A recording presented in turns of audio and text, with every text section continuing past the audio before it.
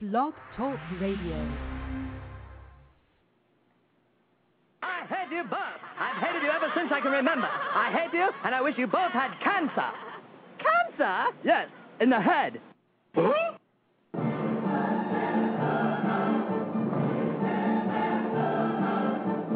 I'm as tired as hell, and I'm not going to take this anymore.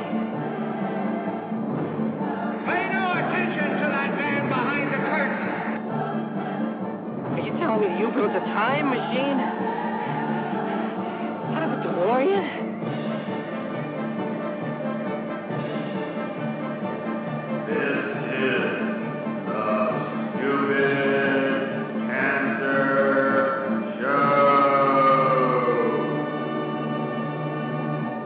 That's hot.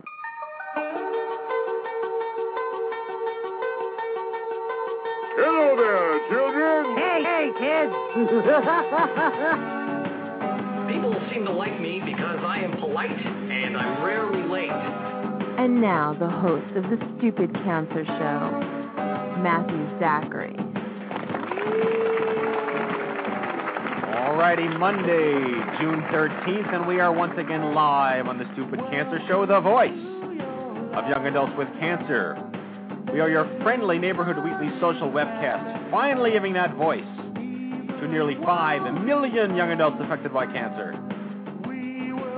This broadcast is a program of the I'm Too Young for This Cancer Foundation, a national leader in the fight against cancer, working exclusively on behalf of survivors and their care providers under the age of 40. Got cancer under 40? Sucks, huh? Well, get busy living, because the Stupid Cancer Show is on the air. Welcome to tonight's broadcast, my friends. We are here to change the world one chemo infusion at a time and share all of our collective correctness. Now, call me a hippie, but do not call me a victim, because I don't believe that change is possible if you never disrupt and challenge the status quo. I am still here.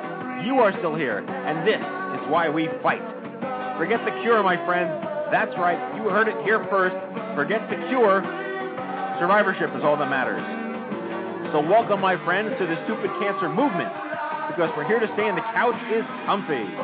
Here in Stupid Cancer Land, we're not just about the quantity of your life, we're about the quality too. Why? Because there's more to the cure than just research. The need to cure cancer for the next generation, whatever that means, it's only going to come from within our own ranks. Are we on our own? Well, I say, as I always do, that if we are the generation that invented Google, Facebook, Twitter, and kept Sanjaya on American Idol all those weeks, we should be able to take care of our own. This is Generation Cancer, and it is our fight. We have the sheer numbers, the voting power, and the influence to change the rules, because remission is not a cure, and survivorship is all that matters. Last week's show, Music Makes the People Stupid Cancer, with Cindy Papale in her Survivor Spotlight, breast cancer survivor and author of the book The Empty Cup Runneth Over. Musicians Tom Wilner and Andy Dumiak from the I2Y Benefit CD Volume 2, available at music.i2y.com. Tonight's show is the Cancer versus the Environment Cage Match, featuring in our Survivor Spotlight Jamie Reno, young adult survivor of lymphoma, author of the book Hope Begins in the Dark, and a contributing artist to the I2Y Benefit CD Volume 2. Janet Gray, Dr. Janet Gray, Professor of Psychology, Director of Science, Technology, and Society Program at Vassar. And Shannon Fisk, Environmental Attorney from the Natural Resources Defense Council. It's going to be a cage match. So hello, my friends, and welcome to yet another fun-filled and exciting romp through the hay on tonight's Stupid Cancer Show, and a Stupid Cancer welcome to all of our first-time listeners here on the Blog Talk Radio Network. Coming at you live from the Chemo Deck, our fabulous studio in downtown Manhattan. I'm your host, Matthew Zachary, a 13-year young adult pediatric brain cancer survivor. Joining me live in the studio, as always, tonight, our chief cancer anarchist, Jack Buffard. Hello, Jack. What's up, Matthew? How you doing? I am fantastic. Good. Jack, yeah, it's about time, right? Yeah. You're looking well. Thank you very much. You're still ugly. Jack will be monitoring our live, concurrent, interactive chat room. So if you have something to say, well, I might ignore you, he won't. So feel free to nudge him to death as best as you can. And in our live studio audience tonight, it is a pleasure to welcome to the Stupid Cancer Show Jacqueline Zalot and her mom, Stacy Zalot. Hi. Oh, you can do better than that. Hello. Okay. Modestly weak, but we'll accept it.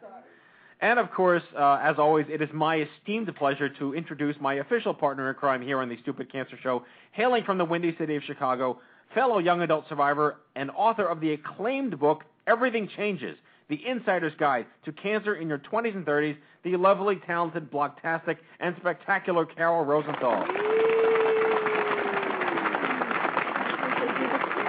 Hello, Matthew. Hello, Carol. Hi, Carol.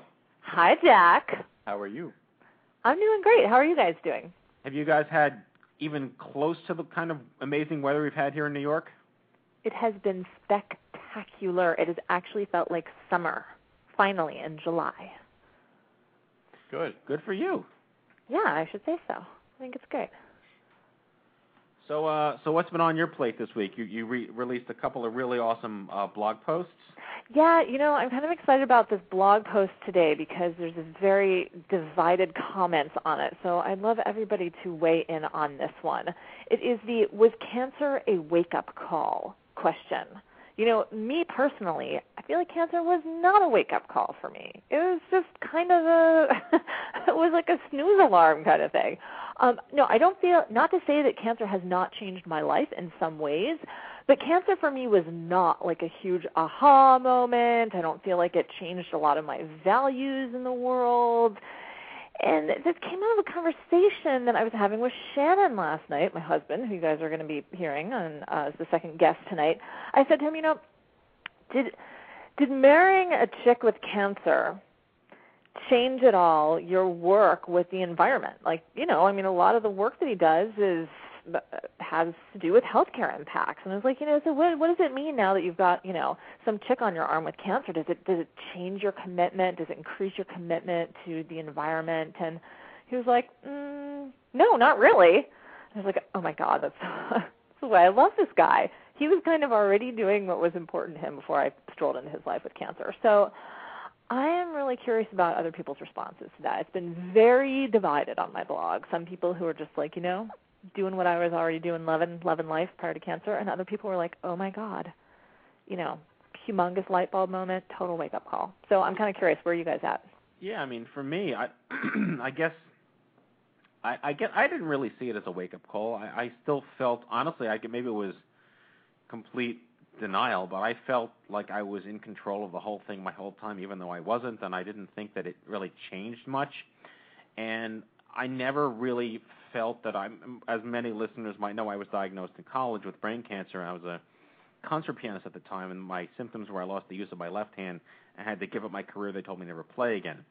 So with that in mind, pun intended, I never really felt like I had a wake-up call because I never really believed them that this was the end of my music career, and I was not going to let this own me, and I was more angry at it and more how dare this get in my way, this is crimping my agenda, then, oh my God, I've been abusing myself. I never smoked, I never drank, I never did any drugs, I played it safe, I was a band geek. I really had no regrets as a 21-year-old to look back on and say, wow, I need to start smelling the flowers. Mm-hmm. So I guess it depends on your circumstance, your personality, the age at which you're diagnosed.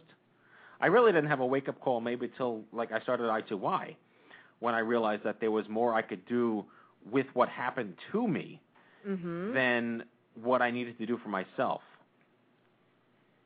So it's never too late to have a wake-up call, is what you're saying. I would say that, Jack. I concur.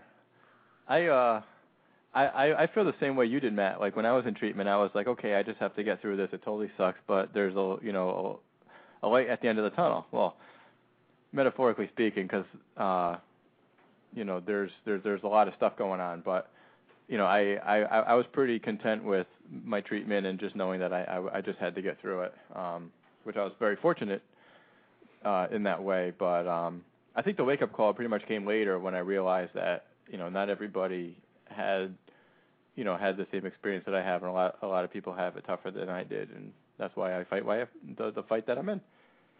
I mean, Carol, do you think that if you're like a chain smoker, or you work 80 hours a week, or you don't see your kids enough, maybe those life circumstances might give you pause to reevaluate what's really important? Because if all you got is yourself, like I did, I didn't have anything to lose at this point. I got my life, of course, but at the same time, I didn't feel like I had anything to be woken up from, because I was still just as motivated and passionate and directed.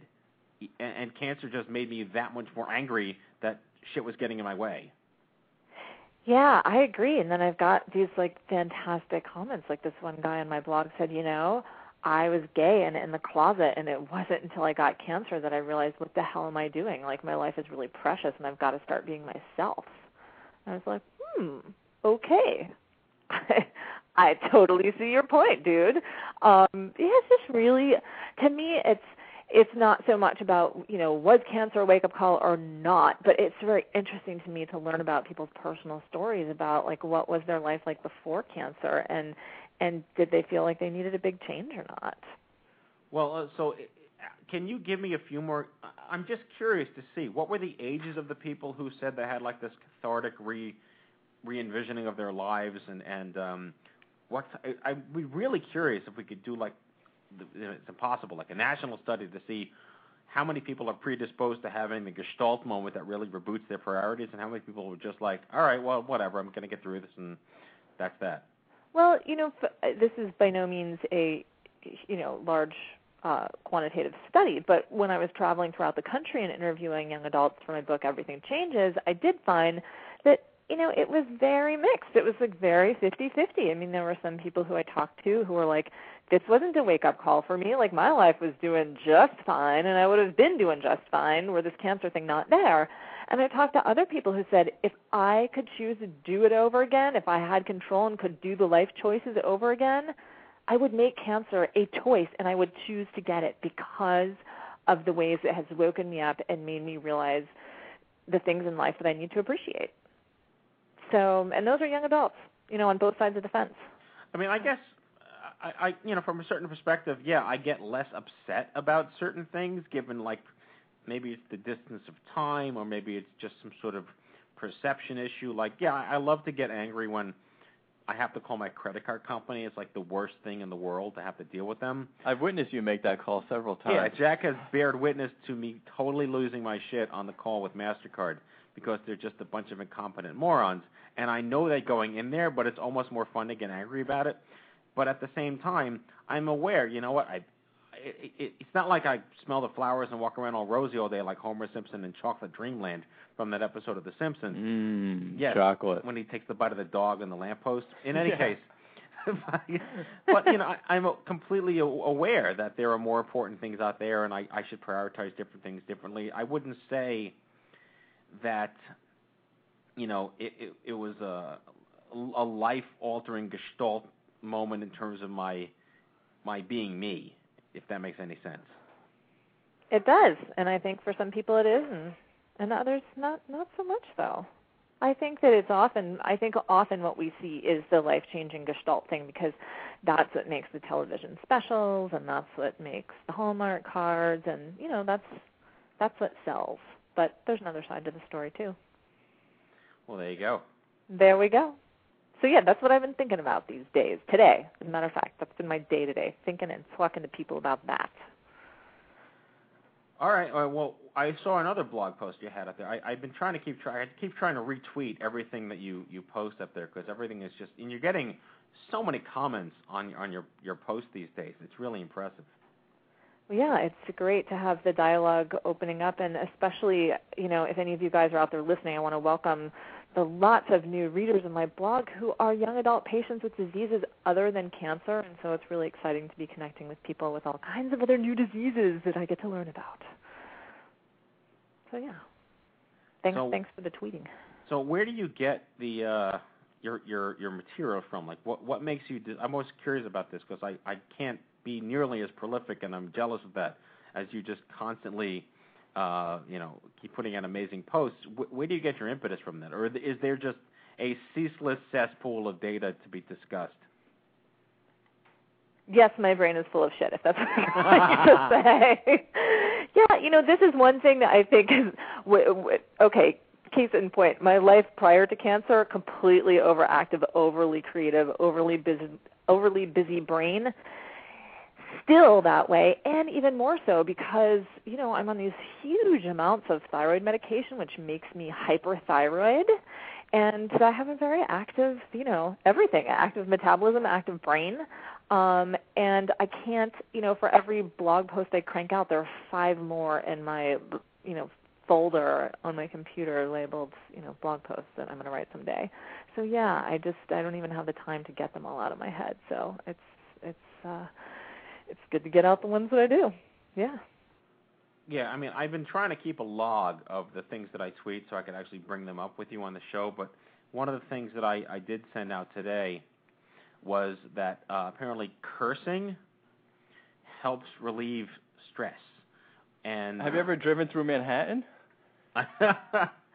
Unless you're in Manhattan. Then I should be the least stressed out person you've ever met in your life. I have a very, very funny cursing story to tell. I'll try to make it short. When I was in 2nd grade, my family went to Disney World, and we're walking across the parking lot at Disney World, and I was walking ahead of my parents. This is very cute little 2nd graders. They were probably like 7 years old, and I was marching and singing a little song, and my dad was like, I want to walk up behind my cute little daughter and hear the little nursery rhyme that she's singing, and out of my mouth was coming this like rhyme that I made up that was like a strand of like the most vulgar, like I would have made a truck driver blush. Like these words are just like coming out of my mouth, and I was 7. So was it Bitches and Hoes by Snoop Doggy Dogg? Oh wait, no, you said you were 7. Never mind. So I'm a huge swearer. Somebody reposted my blog today on Care Pages, a blogger on Care Pages, and she was just like, warning everybody, this language is very harsh and offensive. And I think I said kicking ass. I was like, honey, you don't know the capacity for crap that can come out of my mouth. So, but it was on Sanjay Gupta's website that it was posted on. That cursing and swearing is a good outlet, and it decreases stress, and it improves quality of life. And I just think that it was so hysterical having it come from like a doctor on a public website like that. Way to go, Sanjay. I know. Good stuff. Yeah, I got my mom swearing when I was going through treatment. Are we allowed? Can we say anything we want on this show? What's the swearing? Whatever you want. We want FCCs. Okay. Were you not listening to the sex show a couple weeks ago?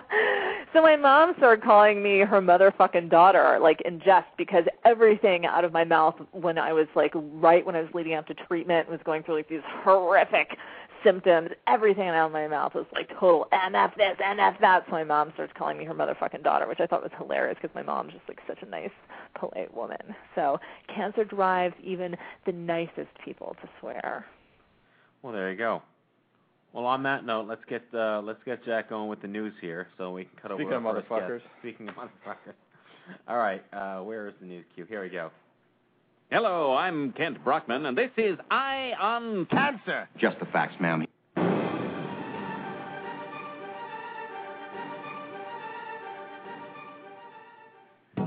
Okay, during this part of the Stupid Cancer Show, we announce worthy news stories to our adoring listeners to inform them about the latest and greatest in young adult programs, services, events, projects, and other stuff. If you have an upcoming young adult program, event, service, product, or press release that you'd like to hear broadcast during this segment, please fax it to us at 646-861-2565 or email Jack Buffard at jack@i2y.com. Take it away, Jack. Thank you, Matthew, and here's your Stupid Cancer news. We have a couple upcoming events, so head on over to events.i2y.com. On events.i2y.com, you will see that Tuesday, July 21st, from 6:30 to 10 at the Bean and Barrel in Chapel Hill, North Carolina, is a Stupid Cancer Happy Hour. Bean and Barrel on Governor's Drive in Chapel Hill, North Carolina, Tuesday the 21st from 6:30 to 10. For the New York Metro chapter, we have a Stupid Cancer Happy Hour on Wednesday, July 22nd from 7 to 10 at the Mercury Bar on 9th Avenue and 46th. Stupid Cancer Happy Hours are always cover charge free, and friends, family, spouses, mates are all welcome. And moms. Moms are welcome too. Yes, they are. Moms are always welcome. We got a waving mom saying, don't forget the mom.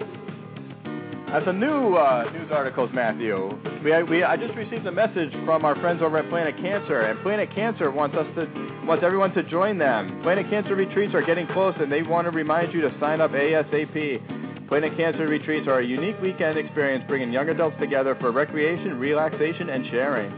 The 25 to 40-year-old retreat is August 21st through the 23rd in Austin, Texas, and the 18 to 25-year-old retreat is October 23rd through the 25th in Boston, Massachusetts. Planet Cancer retreats are free of charge, open to anyone who has ever had or has cancer, and you only have to participate as much as you want to. This weekend is for you.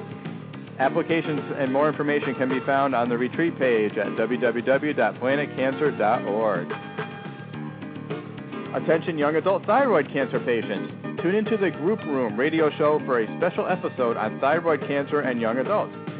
On Sunday, July 19th, from 4 to 6 p.m., guests on the show will be Dr. Michael Tuttle from Memorial Sloan Kettering Cancer Center and Carol Rosenthal, our Stupid Cancer co-host and the author of Everything Changes, The Insider's Guide to Cancer in Your 20s and 30s. Learn more about how to call into the show with questions and how to download a podcast of the show by visiting www.vitaloptions.org. And check out the Group Room radio show on vitaloptions.org. The 2009 Cancer Fighter Awards are going on right now, and Great Nonprofits is running a campaign during July to identify the top-rated nonprofits across the country serving the cancer community. If you have a personal experience as a volunteer, client, or donor for a cancer organization, post reviews and stories on greatnonprofits.org. The nonprofits that get the most positive reviews during July will win the contest. Plus, individuals who post reviews also have a chance to win prizes, such as a copy of Everything Changes, The Insider's Guide to Cancer in Your 20s and 30s, by our very own Stupid Cancer co-host, Carol Rosenthal. Organic Valley Milk for a year, spa packages from Osmosis Day Spa and Kabuki Springs and Spa, delicious baked goods from Dancing Deer Baking Company, and more. So head on over to greatnonprofits.org.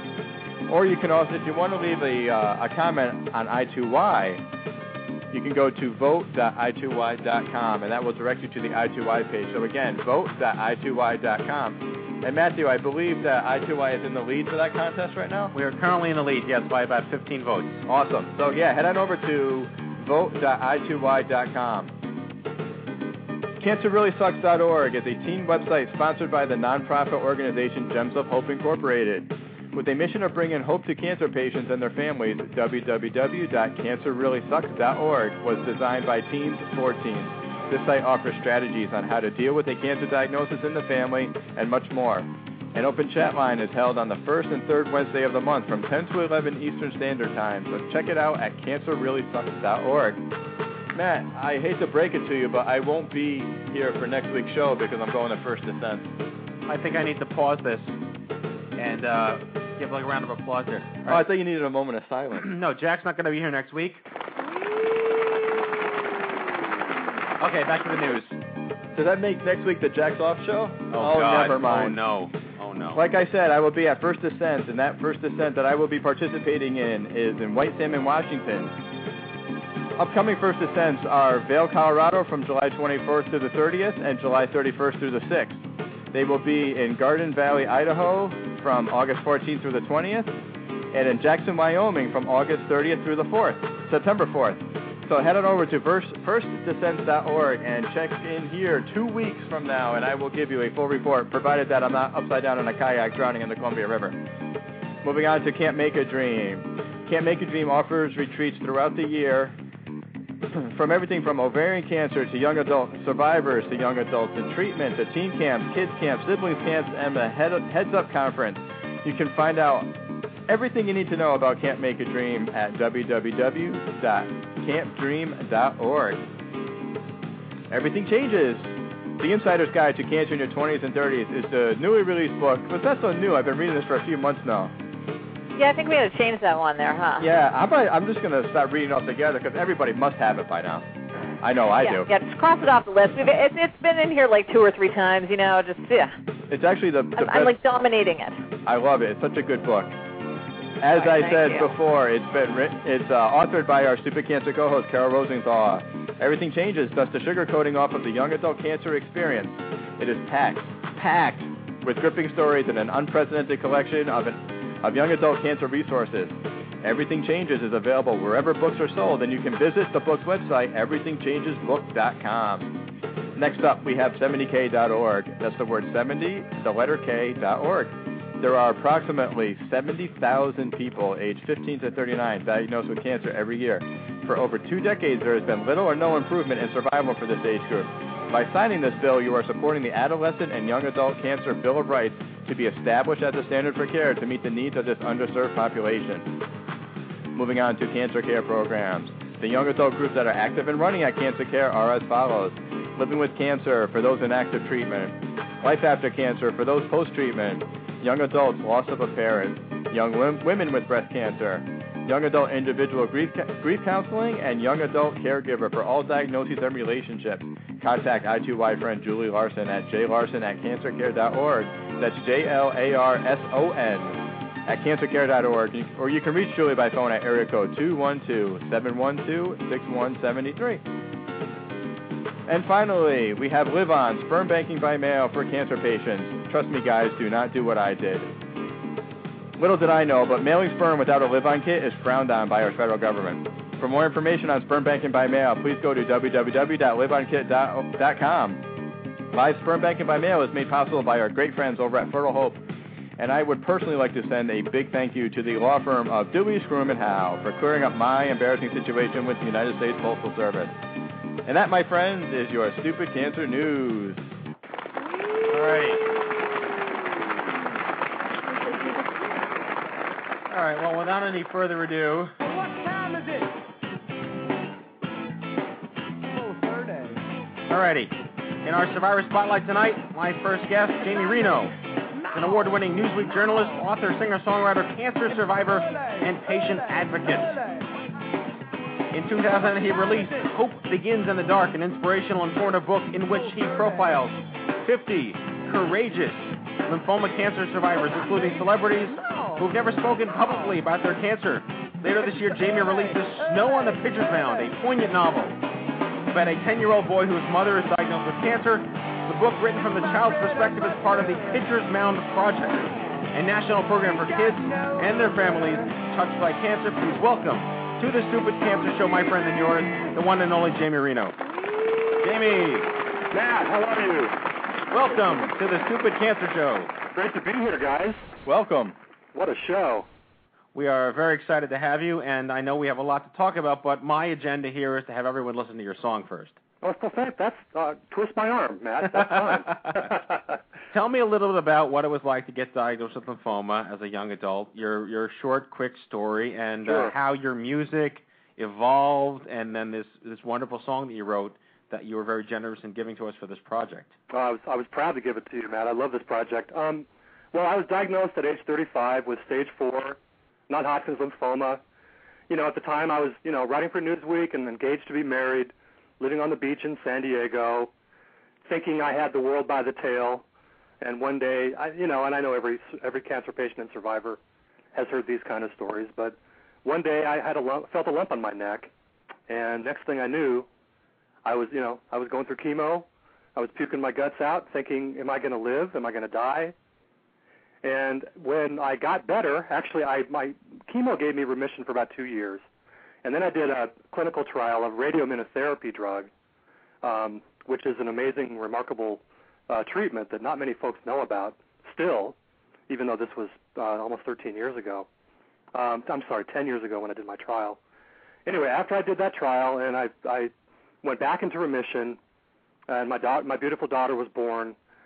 I know this is a real tearjerker, but it's all true. I was very inspired by all this, and I went to my guitar, which I often do when I'm feeling inspired. And I've always been a musician, but I kind of took it to another level after I got cancer, and I just started writing songs. Just kind of one after the other came out of me. And at first I said, I'm going to record these just for fun, just for posterity's sake. And one thing kind of led to the other. And by the time it all kind of, the upshot is I actually got a national record deal, And all my music projects have been attached to, cancer awareness. I've become sort of a patient advocate. It never really was my goal, but I'm actually proud to be one. I'd like to talk to cancer patients and their families about, how to fight, how to become your own best advocate, how to, fight for your rights and fight for your life. And that's kind of where my music comes from. It's pretty positive. I try to make it not too sugar-coated, not too sappy, but it is definitely a life-affirming, life-celebrating music. And one of the things I do, Matt, as you know, is I like to recruit my own musical heroes to play in my songs. And I've recruited a whole bunch of people we all know to play in my records, which has been a big thrill for me.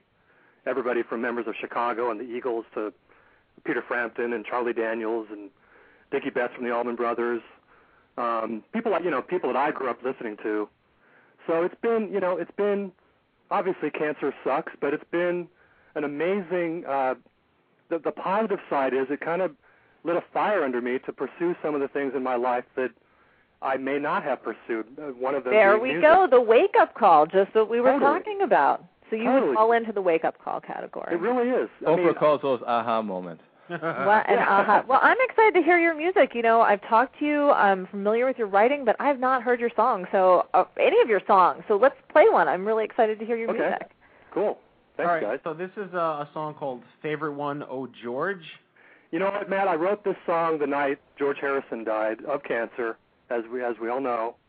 I was a huge Beatles fan. Am a huge Beatles fan. That's not, I have a lot of company in that, but I actually grew up, my very first memory of life is watching the Beatles on Ed Sullivan.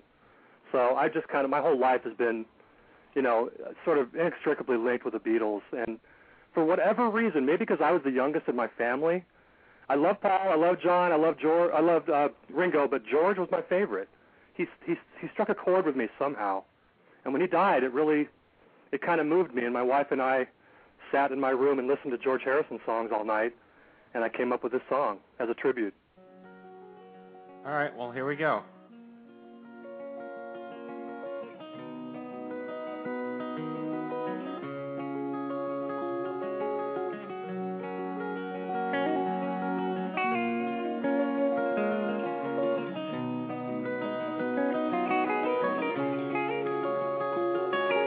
The world was black and white in 1964. You changed it all one night, and now your spirit soars.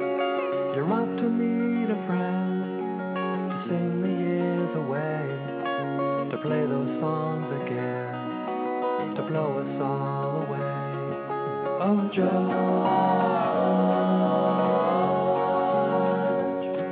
oh, George.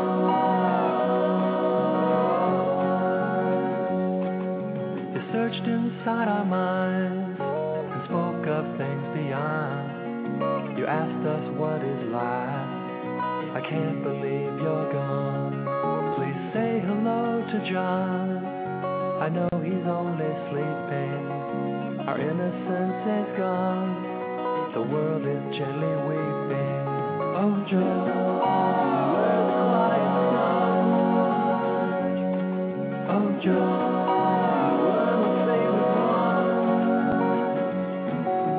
Something in your song, and something in your smile, and something tells me you're gonna be alright. Gonna be alright. You grew beyond your fame, and now you're really free. Your soul has left this place, but please be home for tea. The journey's just begun. We'll think of you each day. We'll see the morning sun. Oh, George, you were the quiet one. Oh, George, you were my favorite son. There's something in your words and something in your style, that something tells me I'm gonna be alright. I'm gonna be alright.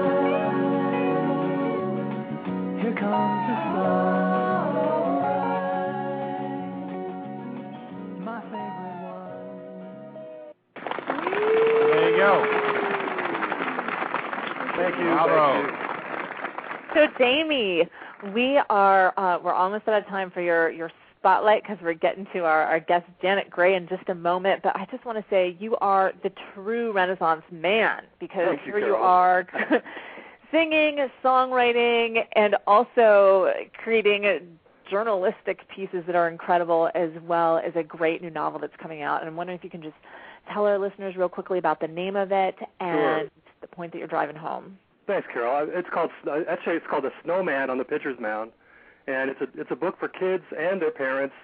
It's about a 10-year-old boy whose mother is diagnosed with lymphoma cancer, and it's written in his voice, and it's all the things that the boy goes through, the fear, the anger, the confusion, and it's a part of a Pitcher's Mound project which we're doing to help kids and their families cope when a parent is diagnosed with cancer. And interestingly, the woman in the book, the mom in the book, chooses to do radioimmunotherapy, which is what I chose to do, which saved my life. Obviously, I'm not out there selling any drug, but I do want cancer patients to be informed. I want them to be aware of all their options, and radioimmunotherapy is the best treatment for non-Hodgkin's lymphoma, but not many people are aware of it, and it really kind of pisses me off, to be honest with you. I really want to spread the word and let patients know that this treatment is out there. It's available for them. So clearly this means that not only are we having you on next season when we talk about the Being a Parent with Cancer show, but I think we need to have a whole lymphoma special along I would love to, because Carol, I really believe this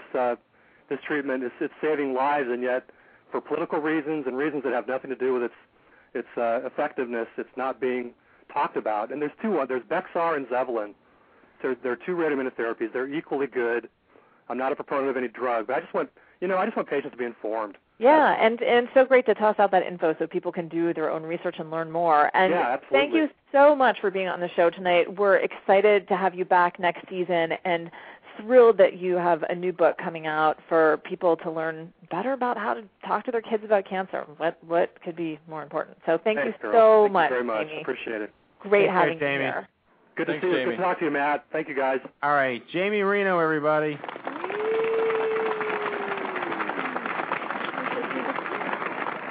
That's a really good song. It is a good song. I really like that song. All right, where are we going now? We're going to go to this song here. Okay, our first guest tonight is Dr. Janet Gray with a background in behavioral neuroscience, and her lab research is focused on the effects of estrogens and mixed, I'm going to mess this up, anti-estrogens, especially tamoxifen on brain activity and behavior. In recent years, her research and writing focus has turned toward engaging the public in the complex issues surrounding breast cancer and environmental risks. She is there's a lot of stuff here. Multidisciplinary group of students and professionals in the development of widely distributed. All right, she's going to go over the stuff. My brain is melting. She's the editor of the 5th edition of the Breast Cancer Fund's State of the Evidence, the connection between breast cancer and the environment. Here to tear a new one into the pie hole of the environment is Dr. Janet Gray. Hey, Matt. How are you? Welcome to the show. Thank you very much. Glad to be here. Now, Carol and I have been discussing this for a long time. We are not Kool-Aid drinking conspiracy theorists per se, but we are of the ilk that there's something bigger than what's going on, and no one's talking about it. And there's a whole possible bunker where Dick Cheney lives, where there's people talking about it. And I've been into the environmental ecology movement for quite a while now through Deborah Davis at UPMC. I'm a huge fan of this conversation, and I'm going to turn it over to Carol because I know there's so much that can be talked about right now. Great. Hi, Carol. Hi. Great to have you on the show tonight. And so I'm just going to dive right in. You know, I'm so impressed by reading the State of the Evidence report, and I hope that we can get a link up to it in the chat room so that folks can check it out too, because talking to cancer patients, you know, there's so many question marks, and we all are wondering what the relationship is, and it's so important to have some real evidence-based information out there, and that report is so great. And so I want to ask you a couple questions just based on my reading of the report. And I'm curious if you can talk about cancer incidence rates in the environment. You know, I hear so many people say, well, incidence rates are going up because we have better detection methods, and right. And I think that sometimes there's a question about what's the relationship between incidence and cancer rates and potential environmental factors versus just better early detection and monitoring, and how those relate to each other. Sure, that's really a great question. And of course it's very complicated, and that's what the answer to all the questions are. Is the first thing is it's really complicated. But I think the data really show that, yes, detection has been really important in our new detection methods in finding cancers that might have been missed, but that that doesn't account for it all, and that the increased incidence of a number of different cancers, including breast and other endocrine cancers, certainly has been rising faster than you can account for with, you know, mammography and other detection kinds of tools. Of course, it's really impossible to link a single person and say this was caused by the environment and this was caused by something else. So it's, you know, these global statistical kinds of response. Yeah, you know, and when you say it's impossible to link, you know, one person to the direct cause, I hear so many cancer patients that are so concerned about wanting to find the cause of their cancer. And the way that I talk about it is, I mean, of course we do. It's sort of an insidious question. And at the same time, it's more studying the environment as a whole and looking at what we are doing, what we can change in the future that we might not ever be able to go back and pinpoint what happened to us specifically, but to look at this as a larger population study. And one thing that people really want to know, I think, about this is there something that they can be doing in their lives to reduce their risk of getting a second form of cancer if they're cancer patients already? And so in response to that, I'm curious about how far out the impacts are seen of when the environment is potentially linked to the cause of cancer. How far out is the time span between exposure and the actual detection of cancer? And ultimately, you know, are there things that we can do now to make a difference in our lifetime, or am I screwed because of what might have happened to me when I was in my mom's womb? You know? Yeah, so you have about 20 questions there. Sure. Choose your own, whichever. No, which is try great. So, huh? So I said try living with her. Yeah. Okay. Fair enough. So obviously, or very rarely will a single exposure cause cancer, you know, within 5 days. It's not like you're exposed to a virus and you know that that's the cause, and here you have the disease a week or 2 weeks later. And so the answer to the question is a little bit difficult, but at least for young people with cancer, again using the example of breast cancer, at least one example of a fairly straightforward set of data is that taking oral contraceptives may increase the likelihood. So this is at a big population level, not necessarily one-on-one, of getting cancer within the next 5 years. So that's a fairly short-term effect. On the other hand, we're learning increasingly that exposures very early in life, perhaps even in the uterus, may increase the sensitivity of people to other environmental factors later on in life. So it may be that there's this combination of sort of early exposures and then later exposures that may prime the system towards being more sensitive to carcinogens, and then actual exposures to carcinogens that kind of push the system over. Mm-hmm. So I don't know if that really gets it, but it's the series of different kinds of exposures. And I do want to add right away that the reason I'm in this business is because I am entirely optimistic that actually we can do a lot and affect change. So even as I'm saying, multiple exposures and we need to worry, I really think that there are things we can do. That was my next question for you. It's based on a short quote that I want to read from my book, Everything Changes, because I interviewed this incredible guy, Richard Acker, who was a stage 4 colon cancer patient, and he's also an environmental attorney. And so he had an interesting inside knowledge about his own disease. And he said, he was talking about how the average American has 100 to 200 synthetic chemicals in our bloodstream, all of us.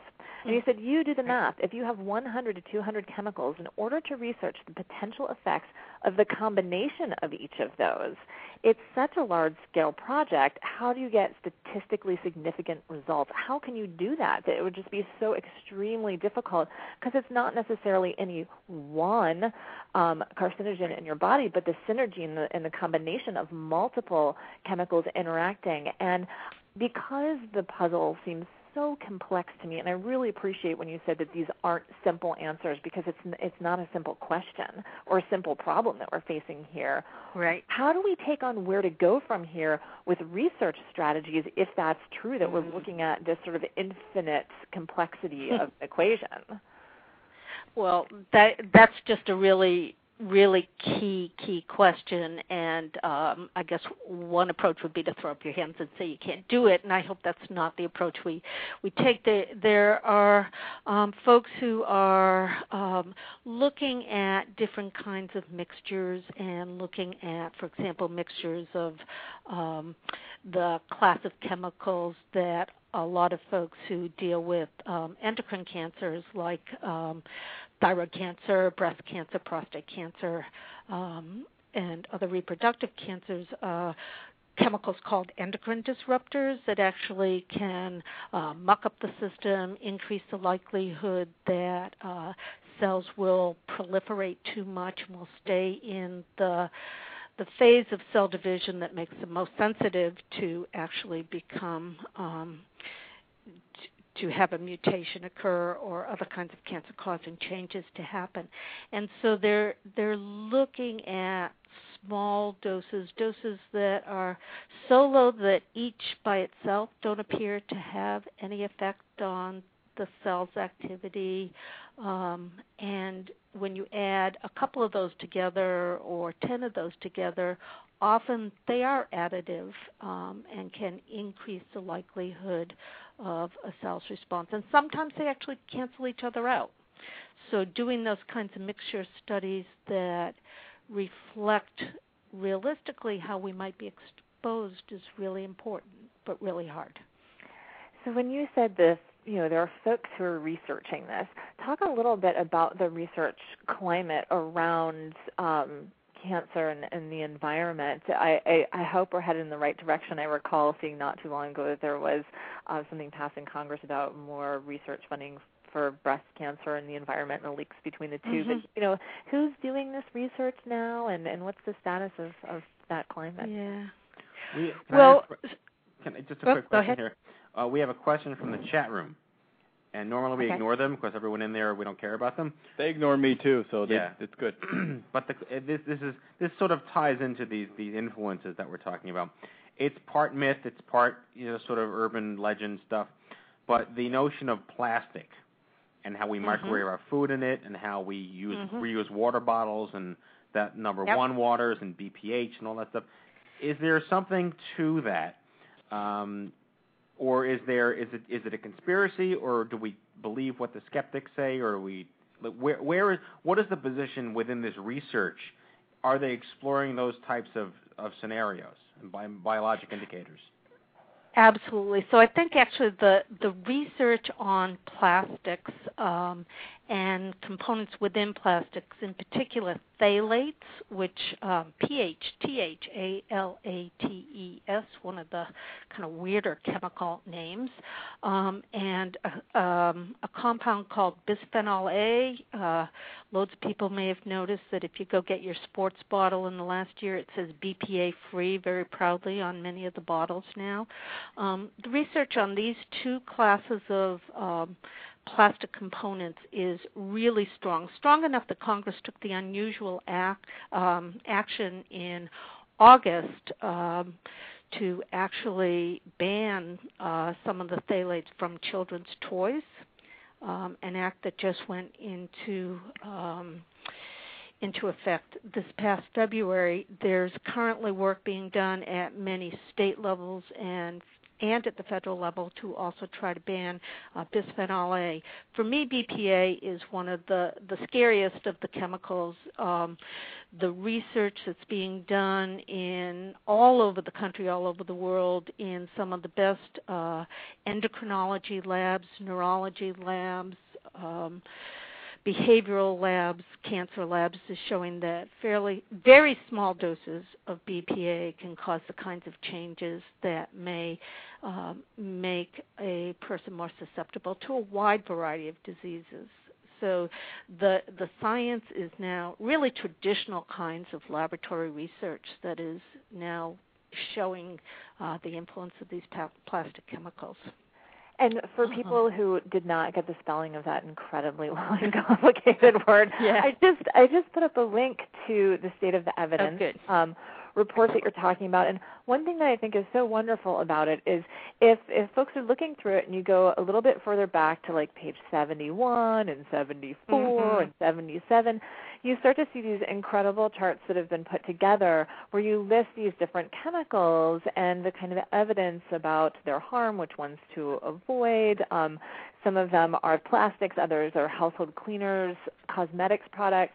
And I think it's so important that you're doing this because often it can be very confusing and very emotional for a cancer patient to be subjected to this kind of like greenwashing. You know, there are a lot of companies out there that are really big on just sort of like playing with our emotions to get to our wallets and to say, you know, here's what you need to do to take care of your health and in the environment and cancer. And it's what I so appreciate about the work that you're doing is that you're able to educate people using real scientific evidence. And I feel like that's what we need to do to cut through enviroparanoia. We use real scientific evidence to research our diseases, and we kind of need to use real scientific evidence to research the relationship to the environment too. And, you know, I know that this report has been issued in many different editions, and I'm wondering if you can talk about the changes that have happened to it or how the report has evolved over time. Sure. So I was really fortunate to take over the editorship for this edition. Nancy Evans had done the first 4 editions and just did a phenomenal job of pulling together the evidence as it was aggregating over the early from 2000 on.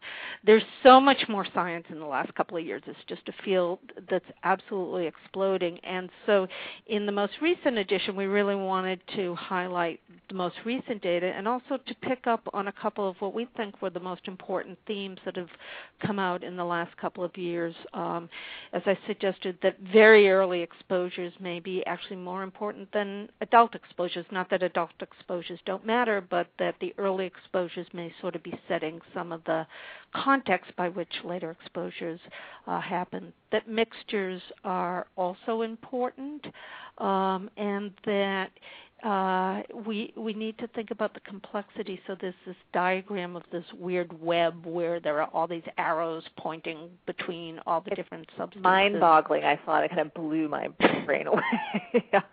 And for me, I find that actually both mind-boggling but also reassuring. So that as we try to remove, so it's for those of you who haven't seen it, it's kind of a web with arrows of all these different factors that may influence breast cancer and how they all influence one another. But you can remove an arrow by making illegal, say, BPA exposures prenatally and early in life, or you can decrease breast cancer incidence by limiting the amount of hormone replacement therapy or by getting rid of pesticides.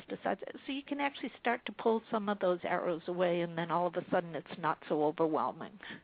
So that's a great segue into our next guest, and I really thank you so much for being on here tonight, and I hope that we can have you back again because, like I said, evidence is what it's all about, and kind of taking away the fear and the whole environmental paranoia equation. So we really great. Well, thank you so much for having me, and I look forward to hearing the next guest. Absolutely. And so segueing into that, one thing that I think is so important about the report that was written is that they don't only talk about the scary stuff, but there's a bit of the what can you do about it too. And so they list different organizations that are working on issues. Janet was just talking about, passing legislation to ban different kinds of chemicals, and these are all legal, political, legislative issues. One of the organizations that they listed in working with reducing air pollution is NRDC, so it's great to have Shannon talking about that with us tonight if we want to bring him on. Okay, so Dr. Janet Gray, thank you very much for being on our show. Thank you. Okay, good night. Janet Gray, everybody. Good night. Okay, well, I didn't get to use this on Joseph, but somebody's going to get it, so here we go. Okay, our second guest tonight is not only Carol's husband, but as a staff attorney for the National Resource Defense Council, he has over 10 years' experience litigating clean air and clean water cases. He spends most of his time fighting the coal industry and dispelling the myth that coal is clean. He is also the spouse of and a caregiver for a young adult cancer patient. Please welcome to the show the not Jewish Shannon Fisk. Hello, Matthew. How are you? Hello, how are you? I have a friend who's an Orthodox Jew, and we always play that music when he comes into the live studio audience. So I had prepared that just for him, and he bailed at the last minute, so I needed some sort of closure just to hear it used in some context. Oh, Shannon can do a kick-ass horror. I mean, he is a total honorary member of the tribe. Okay. Fair enough. Totally fair enough. All right, so point, counterpoint. Yeah. So, hi, sweetie. Hello. Hi, Carol. Oh, sorry. You're talking to your husband. Hey, now. So, we heard this really great sort of scientific-based information. Now I want to make the legal connection here. But first talk a little bit about cancer and air pollution, since so much of what you focus on is air pollution. What's the connection there?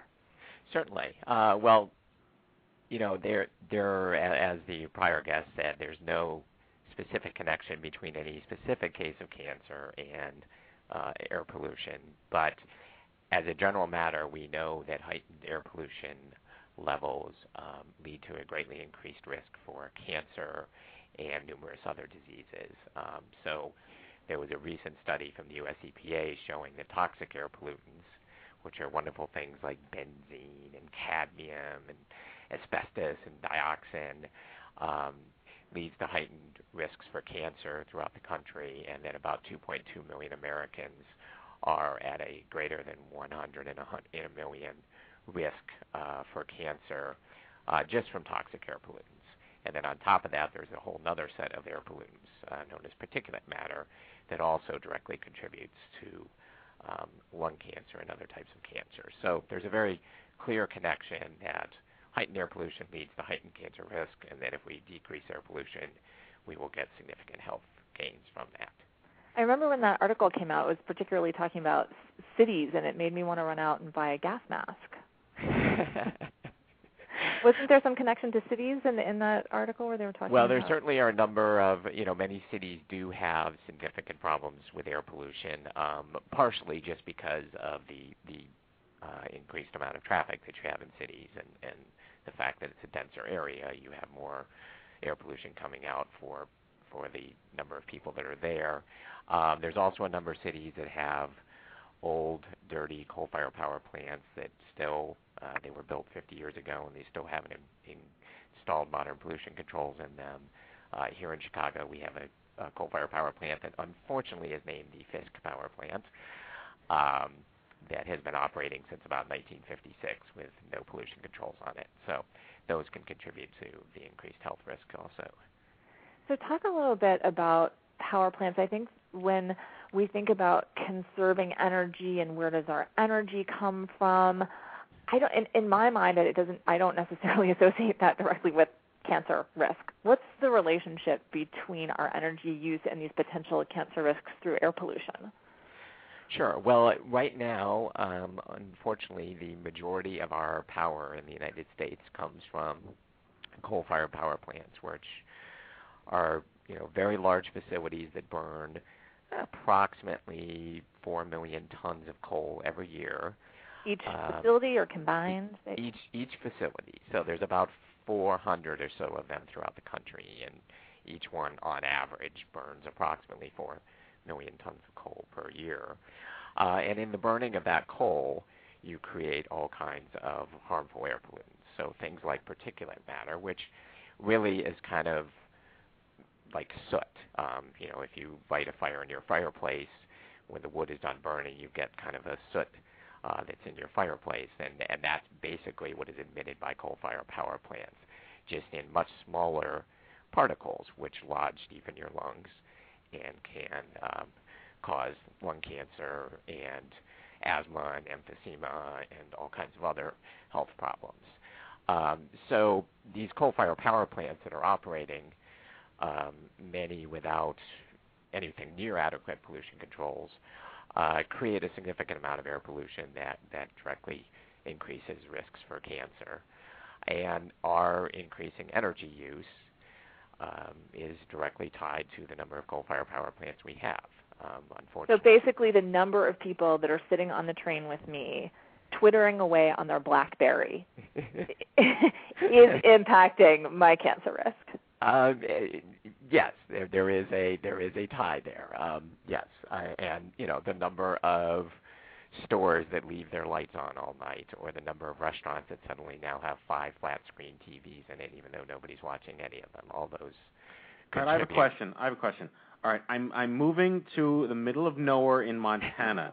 Okay, I have with me lifesavers, a rubber band, and some matchsticks. What can I get cancer from? I'm sure if you burn the matches, the soot from whatever little fire you're going to make. Exactly. Sorry, I didn't mean to jump in and steal your line. Like people like that move to Montana to not get cancer, then they get killed by a grizzly bear, get in the mail. Right, exactly. No, I mean the much better. I'm sorry, that was strangely funny. That's like 1 in a million people. All right. The much better solution is to, help work for the policy changes necessary to clean up our energy industry and to reduce environmental hazards in general. So there is, much better ways to produce power than coal-fired power, and there are numerous ways that we can reduce the public health risks related to energy production and related to numerous other parts of our society that can contribute to cancer. Well, I'm thrilled that Matt doesn't have to move to Montana because it could be the end of the Stupid Cancer Show. Right. Exactly. But so how do we do what you just said? How do you, the business of being an environmental attorney, what is your role in this, in cleaning up these plants and finding solutions to how energy is used?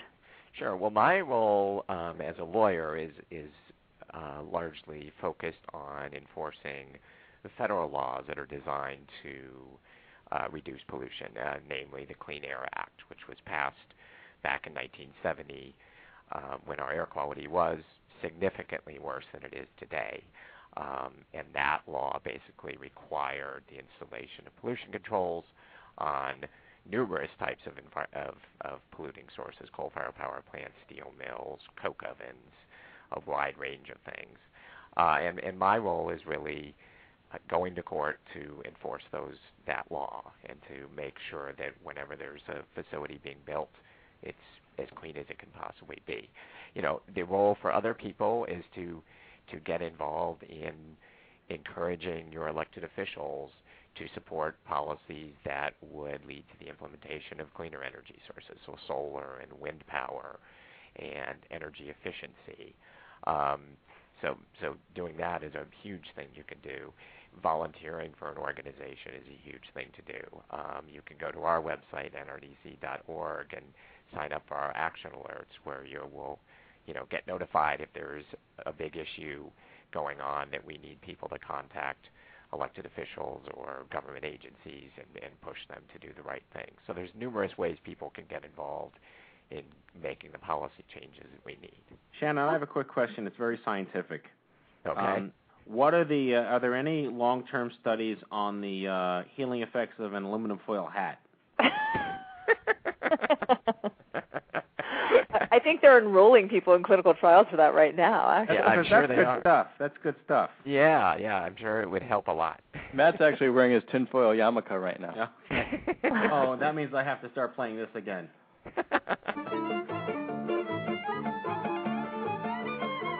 Okay, sorry. So back to the big policy word, because I know that policy can sometimes be an ambiguous concept for people, and it sounds like something that, policy is all wonkish, and what we have to do instead is what we know how to do. I think most people's response these days to taking direct action to the help the environment is to do things like putting in CFL light bulbs and making changes in their day-to-day life. Where are the crossroads between that, like the individual actions that we can do with sort of green consumers and policy with a capital P? Sure. Well, the individual choices are certainly an important thing to do. The putting in the CFLs and buying a more efficient appliance and all those steps are very critical, but it's also... Says the guy who has no CFLs in his house because his wife won't let him use them because they're butt ugly. Well, I make sure we turn all the lights off.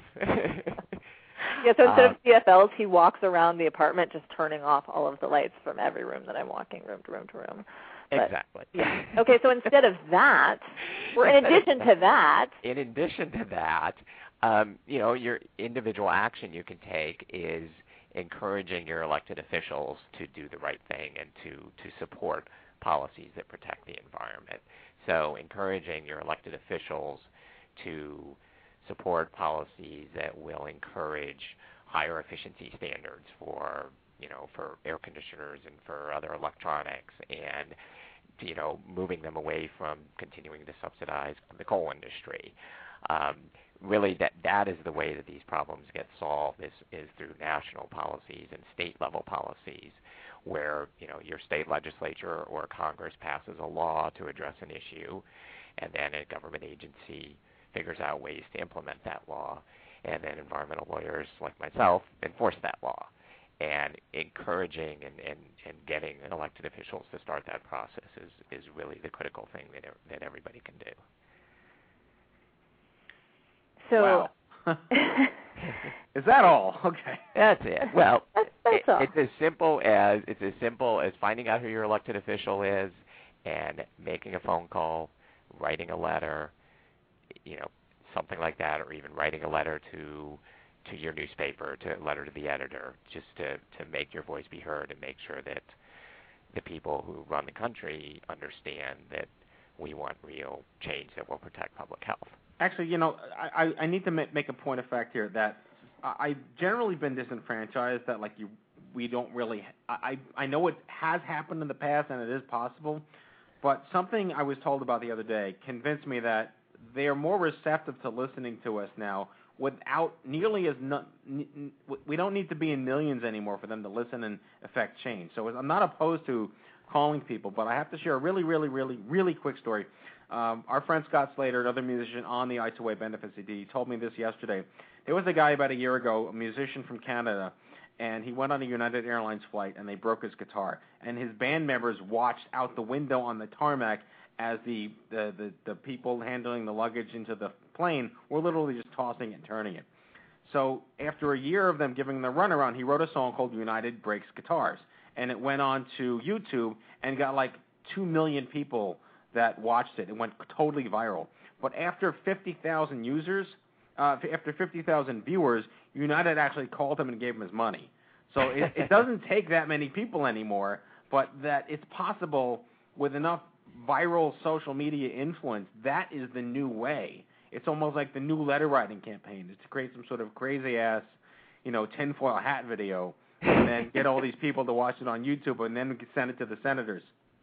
Right. Well, and the important thing is when you get the people to watch that video, that at the end you tell them this is what you need to do, right, to make your senator know it. And frankly, a small number of live telephone calls to a congressional office or to a state representative's office gets their attention.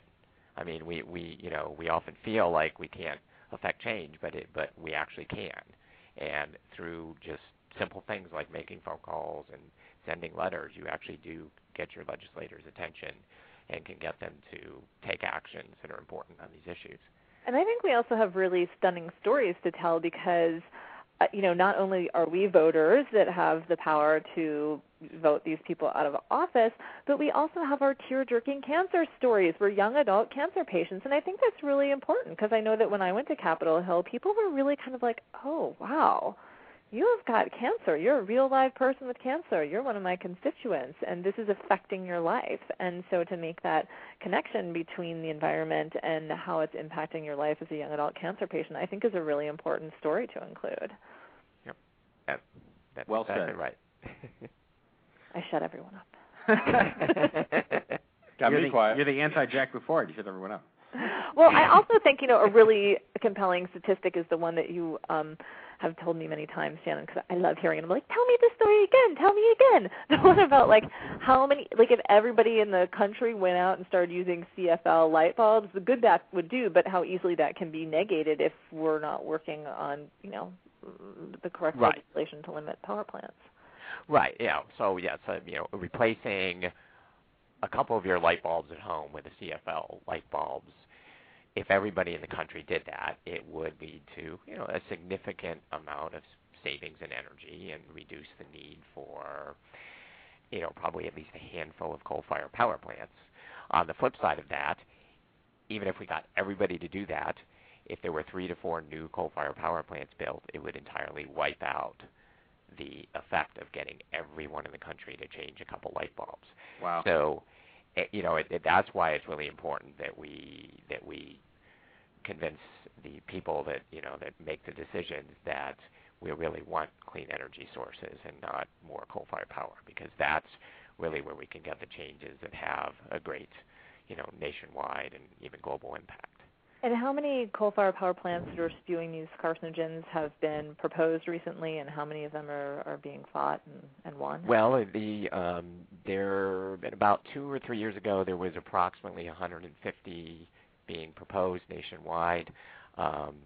New plants in addition to the ones that already exist. Right, in addition to the 400 that already exist, there was about 150 being proposed. As of last week, the 100th one of them was withdrawn due to opposition from community groups and environmental organizations and various other reasons. So we're down to about 50 of the 150 that were initially proposed. So that's, it's a pretty significant example of what a concerted effort by a relatively small group of citizens can do. I can't help but think there's an episode of Futurama, and I don't know how many people are inherently as nerdly familiar with it as I am. Nobody. But it takes place in the year 3000, and it's just this total satirical take on what the future is. But apparently, in the 20th century, in order to clean up the emissions on this planet, everyone made like a giant garbage ball, like the size of Greenland, and shot it into space.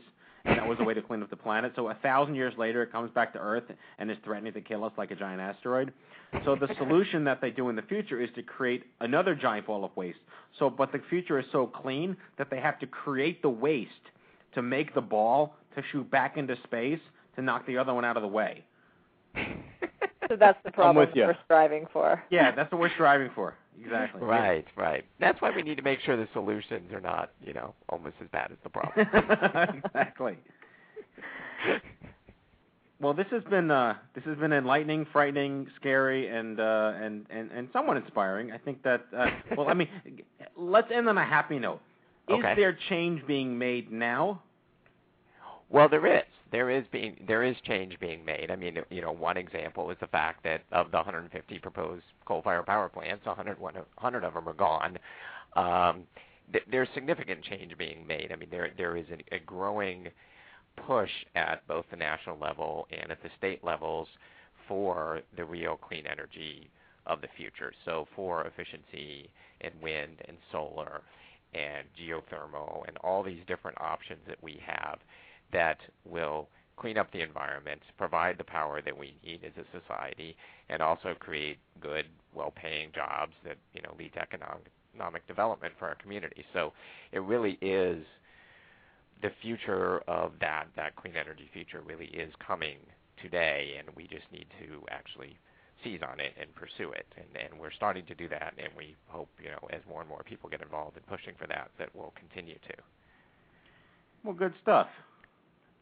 Yeah, I think it's really interesting to hear Janet and Shannon back to back, because while it's so easy to be completely freaked out and not want to walk out of our house without wearing a gas mask and never drink anything that comes in a container again, there's evidence in action that's happening right now that can lead us to making smart choices and not just living with like some terrible, terrifying, toxic fear. I'm slightly less depressed than I was 5 minutes ago. I'm so Good. glad. And hopefully you don't move to Montana. Yeah, exactly. No, I'm more afraid of grizzly bears than I am of drinking, out of a Poland Spring bottle for the 14th time. Good. Have you seen the movie Grizzly Man?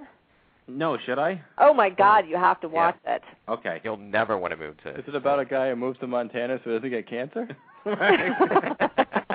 With a tin hat. With a tinfoil hat. Perfect. I have a question for the married couple. Are you guys sitting on the same couch, sharing a phone, and cuddling while we're doing this interview? No, Shannon's at his office. Oh. We were told we couldn't share a phone. Yeah, we were told we couldn't share a phone. I'm just trying to keep them apart so Carol gets more interest in you, Jack. I pictured them with I pictured them sitting on one of those like big red couches and with like the Lips phone and like. Oh God. Love and the line. Kirk Cameron posters on the wall. Yes. Yeah. Delilah. No. Shannon's. This is hard work. This coal-fired power plant killing, and he's usually at the office till the wee hours of the morning. As a matter of fact, recently for his birthday, he got a T-shirt that says "Coal Killer" on it. So he's a coal killer. Oh no. Yeah, he's a coal killer, and That's a great shirt.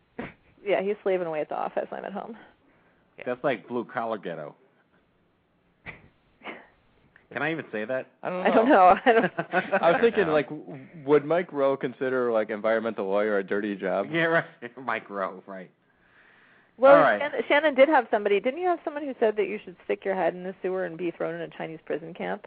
Yeah, two different people. One told me to be thrown in a Chinese prison camp. Was that wasn't your mother-in-law, Shannon, was it? yeah, I was going to say, no, definitely Carol, not. be nice to your husband. Yeah, it's a challenging job. I think this conversation is run its course. I was just gonna say I could picture Carol's sweet, innocent, nice mom calling Carol a motherfucker and telling her son-in-law to stick his head in a sewer. Right, there we go. Well done. My poor mom. We need to have her on as a guest next. All right. You do. Well, all right. Thank you, Shannon. Thank you for giving us a good button to a conversation that will definitely be continued that we know our listeners really like to hear about. Great. Thanks a lot for having me. All right. Well, I will see you soon, and we'll talk to you soon. Take care of yourself. All righty. Bye-bye. All righty. That's it. That's our show. Shannon Fisk, everybody. So, I guess so he isn't Mr. Rosenthal? Like he didn't take Carol's name when they got married? No, every once in a while we think about Rosenfisk or Fiskenthal, but no. Fiskenthal. We have our own separate names. Okay. Yes. All righty. Well, if that is the case, then I guess we've expunged all we can possibly expunge on tonight's broadcast. It's a good show. It was a good show. And Jack will not be here next week. I'll see you in 2 weeks. Yeah, but Carol and I will be back next week. And you guys should start a pool to see if I drown or not. Jack's going to first descent. If there's any like YouTube footage of an upside down kayak being pulled out of the river. Oh God, you're terrible. Yeah, I'm not superstitious, but I had one of those. Oi, say, don't say that, as it came out of your mouth. Kind of like the toy toy toy coming out of. You know what I'm going to do? I'm going to get a tinfoil hat and wear that out on the river so that people can see me reflected in the sun. Okay, there we go. Did you know that there's a band called Tin Hat Trio? I did not. Now I do. Well, you got to listen to them after all this tin hat talking. Tin Hat Trio. Look them up. All righty. Well, you guys have a wonderful week. Jack, have a good 2 weeks. And, thank you. All right, and now it's time for our closing sequence. Excellent. Prepare to activate. I hear there's rumors on the internets. You ever seen a grown man naked? And so, To all of you, a fond farewell. Hooray, I'm helping. You are a meathead. Oh, Magoo, you've done it again. That was so terrible, I think you gave me cancer. All right, folks, that's tonight's show. I hope you had as much fun as we did poking a stick at Stupid Cancer. I'd like to thank our guests, Jamie Reno, Shannon Fisk, Dr. Janet Gray, our live studio audience, Jacqueline, Zalat, and her mother, Stacy. Next week's show, The Art of Survivorship, with Jesse Herskowitz, young adult survivor of non-Hodgkin's lymphoma, rap artist, songwriter, contributing musician to the I2Y Benefit CD Volume 2, Christina Felice, young adult survivor of breast cancer, artist, photographer of Christina Felice Photography, and returning champion Seth Eisen, young adult survivor of Hodgkin's lymphoma, visual artist, performer, educator, and Eisen Art. Sure to be one hell of a show, same bad time, same bad channel. Folks, if you have missed any of our previous broadcasts, check out the archives at stupidcancershow.com or subscribe to our podcast at itunes.i2y.com. And if you don't already have Carol Rosenthal's book, Everything Changes, The Insider's Guide to Cancer in Your 20s and 30s, it is available wherever books are sold. Remember, if it's not stupid, it's not cancer. We'll see you all back here, my friends, live from the chemo deck. Jack Buffard, Carol Rosenthal, Captain Stewie, and I wish you all a great evening. Go to bed, Shannon. Bagger out.